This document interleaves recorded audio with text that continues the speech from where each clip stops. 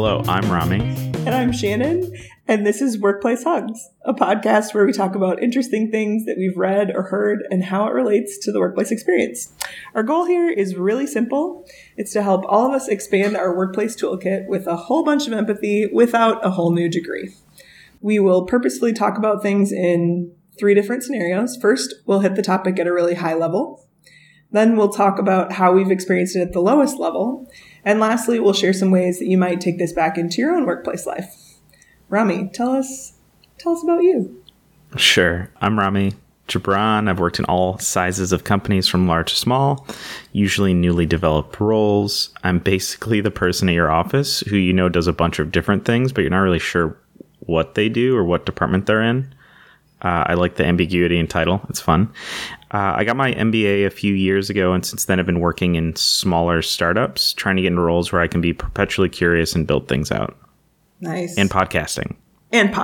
How could you forget podcasting? How could I forget? Shannon, tell us about yourself.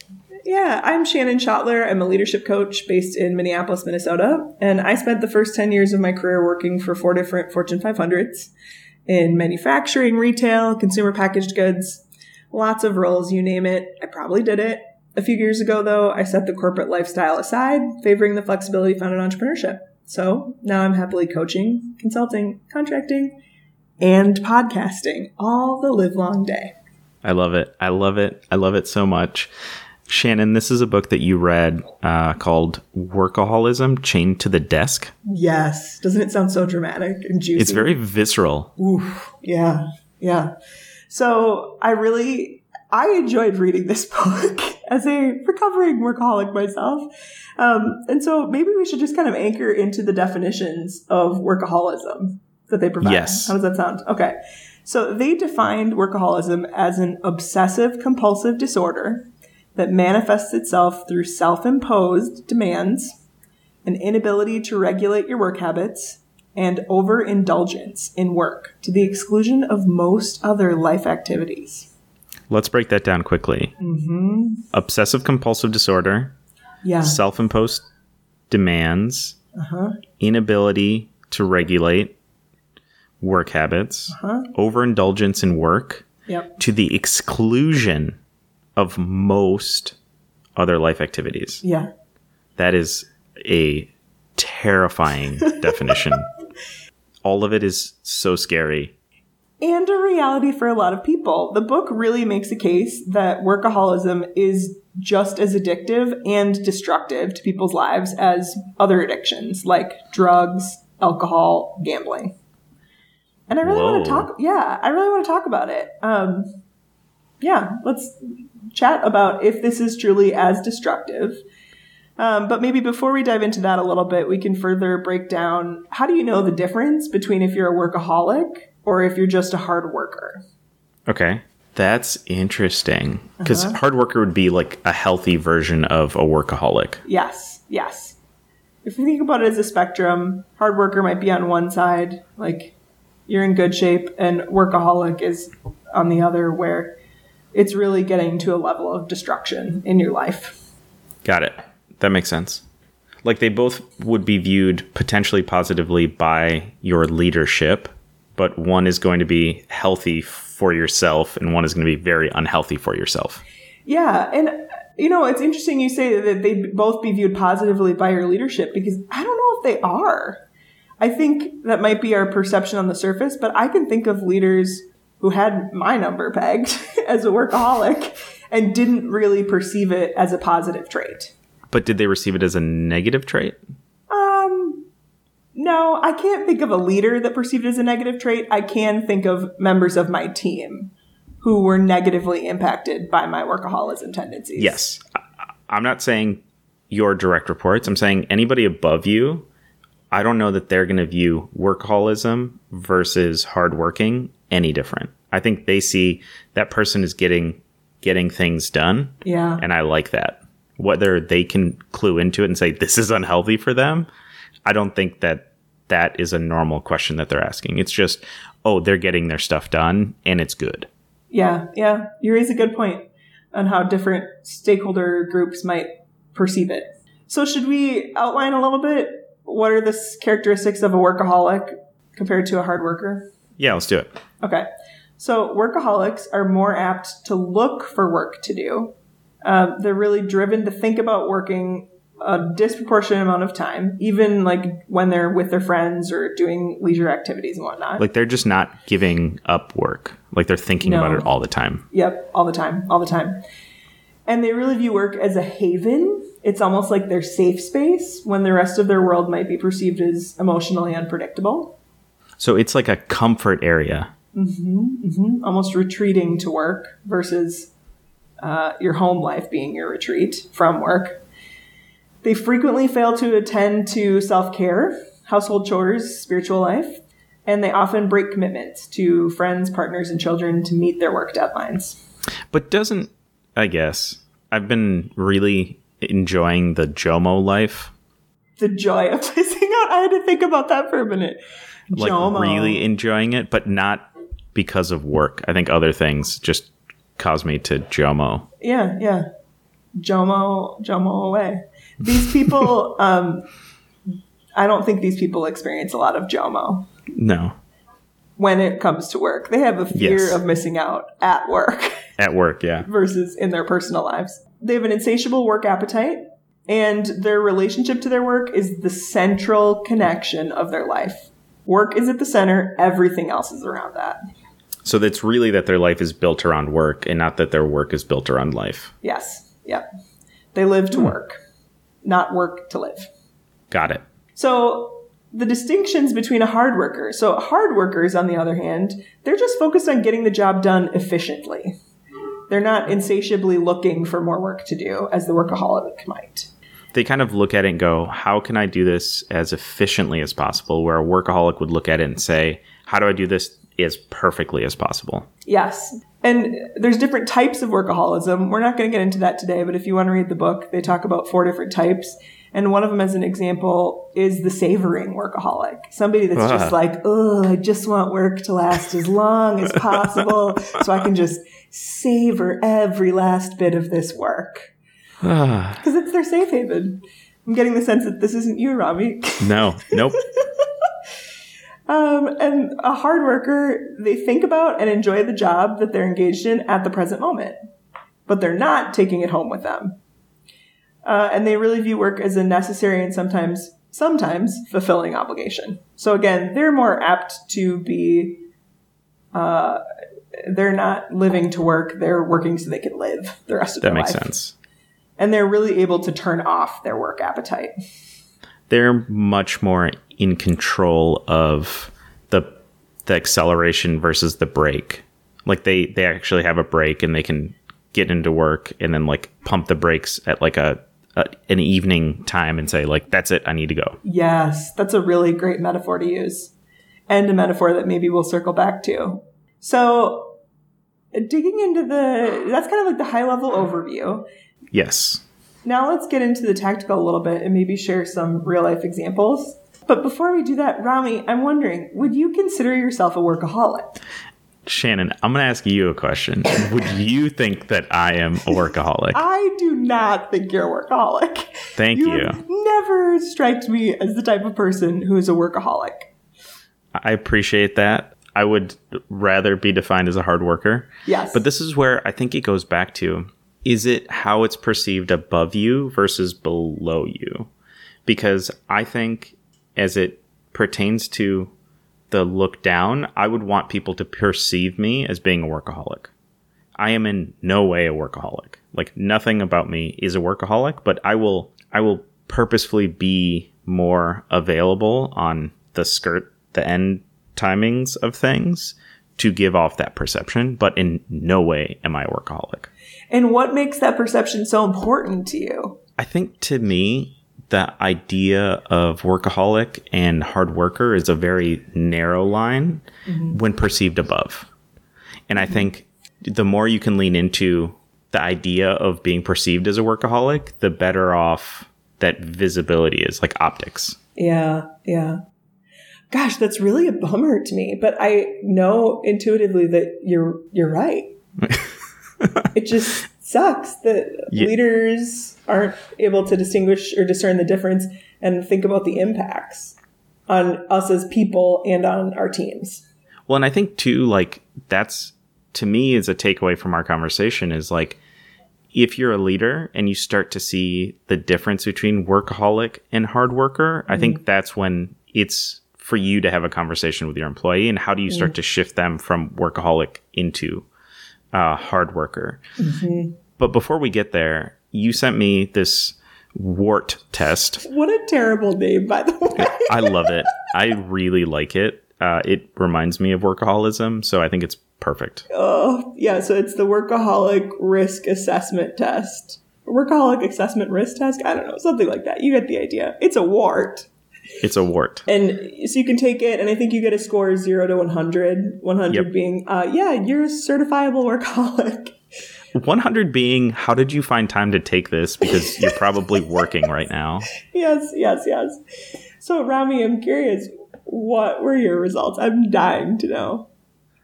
I mean, I don't know what is surprising here. So I think 0 to 20 is probably that you don't work and you probably didn't finish the survey.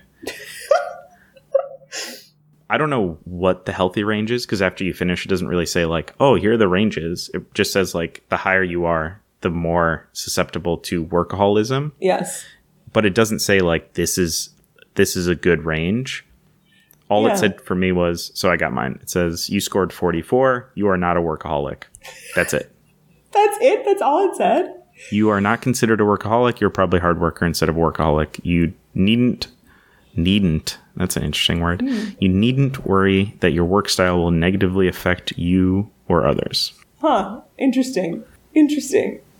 So that's all they give. Wow, I'm really surprised by that. But I guess, you're not their target audience. So they're just kind of like, peace, see you later. See ya. Why did you even take this test? Jeepers. That's brutal. So, Rami, from our time working together in corporate America, what would you think? Oh, for sure, workaholic. I don't think you scored like really, really high, like near 100. That just seems impossible. And I think you've kind of mellowed out. I would actually be very intrigued to have seen Shannon that I worked with take this and Shannon now, because I think you've come way down. And by way down, I mean relative to yourself, not relative to everyone. Yeah. And so I would still say like you're a high score, but not like the high score. And you probably would have been proud to be the highest score.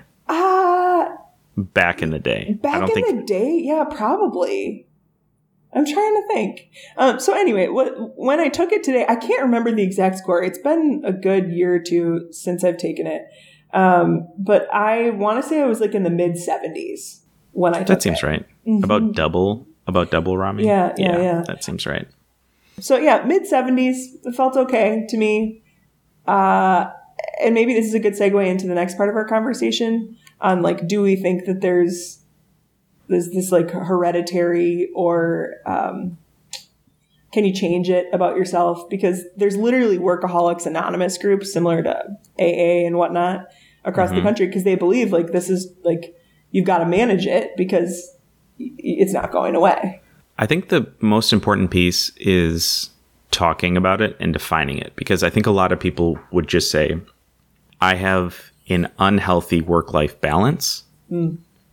I don't think anyone would, maybe the like high 80s or the 90s are saying, I'm fine. I just work a lot. Like my job is super busy and I just happen to work a lot.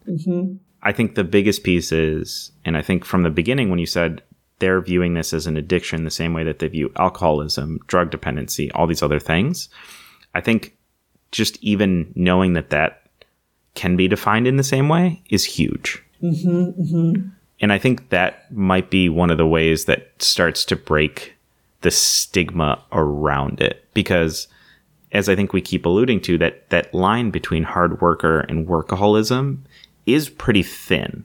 Yep. Right? It's a shift from efficiency to perfection. And a lot of time, it's really hard to delineate between those two. Yep. Yeah. I agree. I think it's alive and well in our culture today. And it doesn't, maybe it's kind of similar to mental health. Like mental health is finally coming up as a thing to be like, oh, this is actually a thing that's important that maybe we should talk about. because of the stigmas associated with it. Whereas I think workaholism has a positive stigma associated with it. Like, oh, you're a hard worker. That's awesome. Right. Like, that's what I'm saying. Good for you. Because I wouldn't have viewed it that way until you told me this is equivalent to alcoholism or any other isms. Yeah, yeah. And they share some stories in the book on the impact of workaholic parenting, or parents who are workaholics, and the impact it can have on children. So that it really is painful to see some of those stories. For sure. And so we've talked about how I don't know that there's much of a difference between it as leadership looks down on someone. Mm-hmm. But I think as a direct report reporting into someone, I think there is a very strong feeling that however your boss works is kind of how you need to work.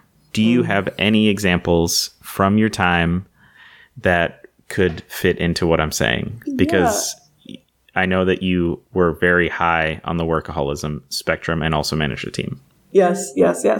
So it's interesting because when you first asked that question, I was thinking of myself with my leaders, and I never expected or wanted myself to work as my leaders worked. Like, I think maybe if you're a workaholic and you have a non-workaholic boss, you're almost, this is painful to admit, but you're almost like egotistical about it. Like, oh, for sure. I'm going to work harder than they do. Like, that's not an acceptable level of work to put out. And I have a great story of how my workaholism impacted my team. So I'm sure some people out there can relate who work in corporate America. You do this thing once a year around best team surveys, or like a 360 feedback from your team. And despite having told my team numerous times, like, hey, just because I stay here until 8 o'clock at night doesn't mean that you have to stay here until 8 o'clock at night. They did not feel that way. They really saw how the work hours that I kept and assumed that that was the expectation, no matter how many times I told them otherwise. And so after I got this 360 feedback done, I made a commitment to them. I was like, I'm going to work on this. I'm going to improve it. I'm going to improve it for myself, and I'm going to improve it for you guys, because I don't want you guys seeing me online at 11 o'clock at night. And apparently, I didn't know this until months later, but apparently, literally the next day, someone saw me online. One day later. You had just told the team, you're like, guys, I'm working on it. I'm going to work on working less. Oh my God. You're not going to see me online late. Like, it's not a thing. Oh my gosh. Like, the green light's not going to be on. So we had that conversation with the team. Yeah. You're now, let's say 28 hours. Yeah, 28 hours later. Yeah, 28 hours later, they apparently took a Snapchat of me on green status, on Messenger, working at 11 o'clock at night. And I swear to God, I do not remember this, because I really did give it the heave-ho for a good week, I thought, but apparently not. No. And they told me about this they didn't even tell me until 6 months later when I was exiting corporate America. And they're like, hey, we're really glad to see that you're like getting your life in check, because, by the way, remember that thing that you said you were going to work on? You didn't do it. Yeah, you were not successful in that part of your workaholism balance. No. It's interesting, too, because I think as a leader, you have to set really clear expectations for your team of what you expect of them, because a lot of times you, as a direct report, look at your leader and go, I need to work the way that they do. So if they're here in these hours, I need to do those hours. And if they're online from these hours, I need to do those things. Yeah. I had a boss once who, on my first day, said, look, I have small children at home. You will see that I'm in the office like very set hours, because I have to drop them off and I have to pick them up. So maybe I'm in here from 9 until 5:30. And then you will then see that I'm back online and emailing you at 8, 9, 10, 11 p.m. Mm-hmm. That's how my schedule allows me to get my work done. Mm-hmm. I do not expect that you will see those emails or respond to those emails. Mm-hmm. And for me, that was a really nice way for me to buffer from that expectation from him. Mm-hmm, mm-hmm, mm-hmm. Yeah. But what's interesting on the flip side is no matter how much you say those things, that isn't necessarily what your team is comfortable with. Absolutely. But I think being able to tell them that at least helps set that. And I think it's then delivering against it. because there was only a few times that I can recall where that next morning, like right at 9, where he'd be like, hey, so that thing I emailed you about, like, why haven't I gotten a response yet? And I think because he kept delivering against he didn't follow up with me right away in the morning on those things he had emailed me about the night before. I think that helped build credibility for it. Because I think had it been, hey, where's that thing that I sent you an email about or a Slack about at 11 o'clock? I think that reverses and just disintegrates that expectation. Yeah, so some good stories about how workaholism is alive and well. I'm wondering, we had an interesting conversation on this. Do we think that this is hereditary or genetic? And can you change it? What do you think? It's tough, right? Because I think there are occupations and careers where workaholism is almost necessary. The one I think I brought up and then works really well for you is around farming, right? When you're a farmer, you need to be up as soon as the light hits, and you are probably working during peak season, right? Whether it's picking season or planting season. I assume maybe not during watering and pruning season. And I don't know what other seasons there are. I'm not a farmer. But I would assume that during those seasons, your peak times, you are probably just working around the clock. Yeah, so I can speak to that a little bit because I grew up on a farm, and I was sharing with Rami that I don't know if it was nature or nurture. I don't know if it's genetic or was nurtured into me, that work ethic is really important. And growing up on a farm, you just didn't have clear boundaries. It was not a 9-to-5 job. So I don't really think I grew up with a strong example or understanding of what work-life boundaries even looked like. Because when it was time to go, it was time to go. And you just did it. Like, you worked 36 hours straight if it was time to put up hay. Right. There was always, if you had to do things on a time-sensitive window, like, you just had to do them. Yeah. Otherwise, you were burning the hay instead of baling it. Is that a thing? Yeah, we would say making hay, but yeah, you're baling hay. So for me, it's something that I have to be very mindful of. And even now, when I'm doing work I love, I asked my husband the other night, because I still will coach nights until 9 o'clock at night. And I'll say, does this bother you? What's different for you versus when I would work until 9 o'clock at night at corporate? And he says, you come home happy. And we don't have to spend like an hour decompressing on your bad day. Yep. So that's where it's still alive and well for me. And I have to be mindful of what's coming up for me. It's tough for me to slow down. It's tough for me to feel okay being not productive. And I just that makes sense. Focus on noticing those moments and giving myself permission to say it's okay to slow it down a little bit. Even though I grew up in a family where slowing down was not a huge value. I have 9 brothers and sisters, and darn near all of them, would guess, would score 75 or higher on this test. But I thought the whole thing of living like in the country was like this nice, calm, like easygoing, slow life. Yeah, no. Does not compute with workaholism to me. No. And of course, there's seasons where it's slower than others. Like, in the winter, there's not much to do, but work was just always there.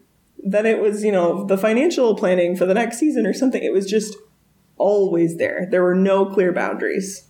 So I'm learning boundaries, even as a 32-year-old, on how to separate work from life. Yep. That's so interesting. Okay, so let's bring it back to eye level. Let's bring it home. So how can we take some of what we've just been talking about and apply it to your life? And where have we seen success with this? So I think the WART test is a good one. I think you should definitely look it up and take the WART test to understand where you are. Yes, WART. It's a little bit buried, but you can find it. And then my sense is, having different clients take this test, you probably already know. But if it helps you to admit, it might be a good thing for you to do. I think that's the big piece, is like understanding and admitting that it's an issue and a problem. Yeah. So depending on where you sit, there's a few things that you can do to curb your work appetite. I think at the simplest, highest level, they would talk about the 3 R's, which I'm trying to... the 3 R's. So recycle, reuse, What's the other one? Arithmetic. Yeah, that. So they talk about making sure that you're investing time into at least one of the 3 R's every day, which are relaxation, relationships, or recreation.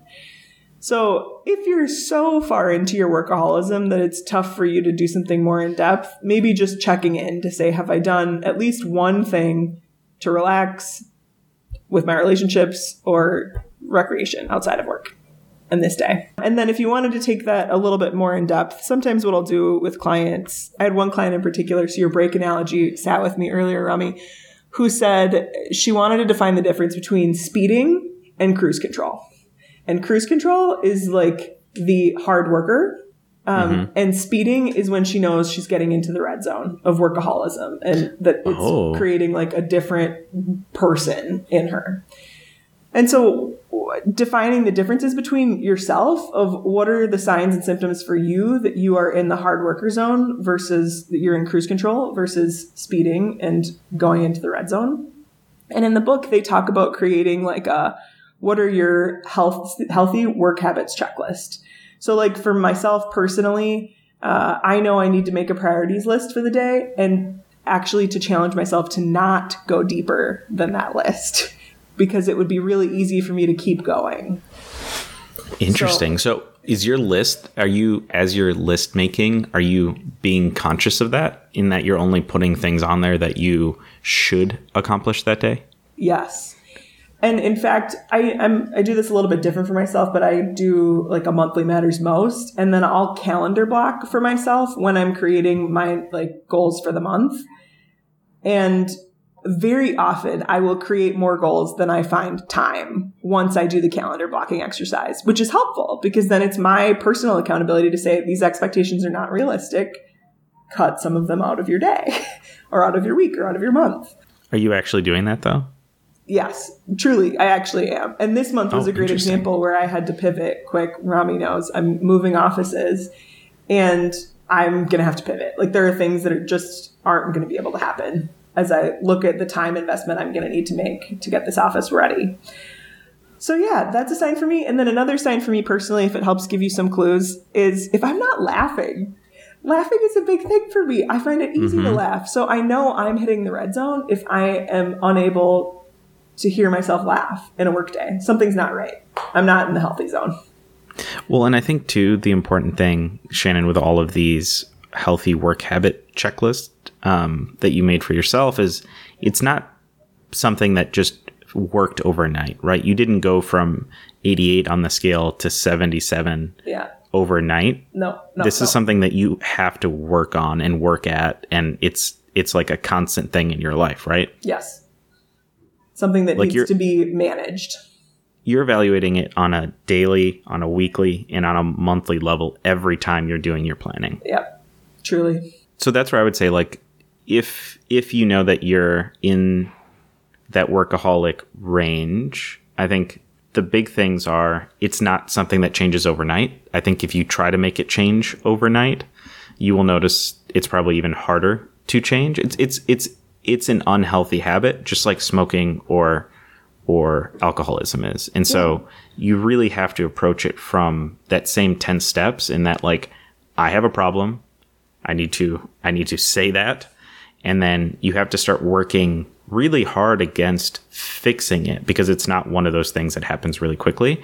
And you shouldn't beat yourself up over the fact that it's not changing as fast as maybe you would like, but it's really about like day by day. Are you getting one of those 3 R's, relaxation, relationships, or recreation? Yep. How do you prioritize those? Because those are what are going to fulfill you and help you hopefully be energized by something apart from work. Yeah. And if you're starting to get those things, you'll hopefully want to seed more of those into your week to the point where you can start to look at what healthy balance for yourself looks like. Yeah. Yeah. And I liked what you said. The first step truly is admitting that you have a problem. And sometimes that can be hard for us workaholics who are ego driven and think, oh, no, I'm just a hard worker. This is like, I'm going to pat myself on the back here. This is a good trait. And you actually sent an article. I know we're running out of time, but I think it's worth noting if you're in this phase of struggling to admit that you have a problem, Rami, I think you sent me an article. The CDC has officially like diagnosed this issue. Yeah. Isn't that fascinating that workaholism is now like a known, what do they call it? It's like categorized as like a mental health disorder. So, we'll just leave you with that. If you're struggling to admit that you have a problem, That the CDC that it's acknowledged that it's a real thing. It is a absolute real mental health problem. Yeah. So Shannon, that was workaholism. Yeah. We've at least, I think the important thing here is we've noticed that there is a shackle to us to the desk.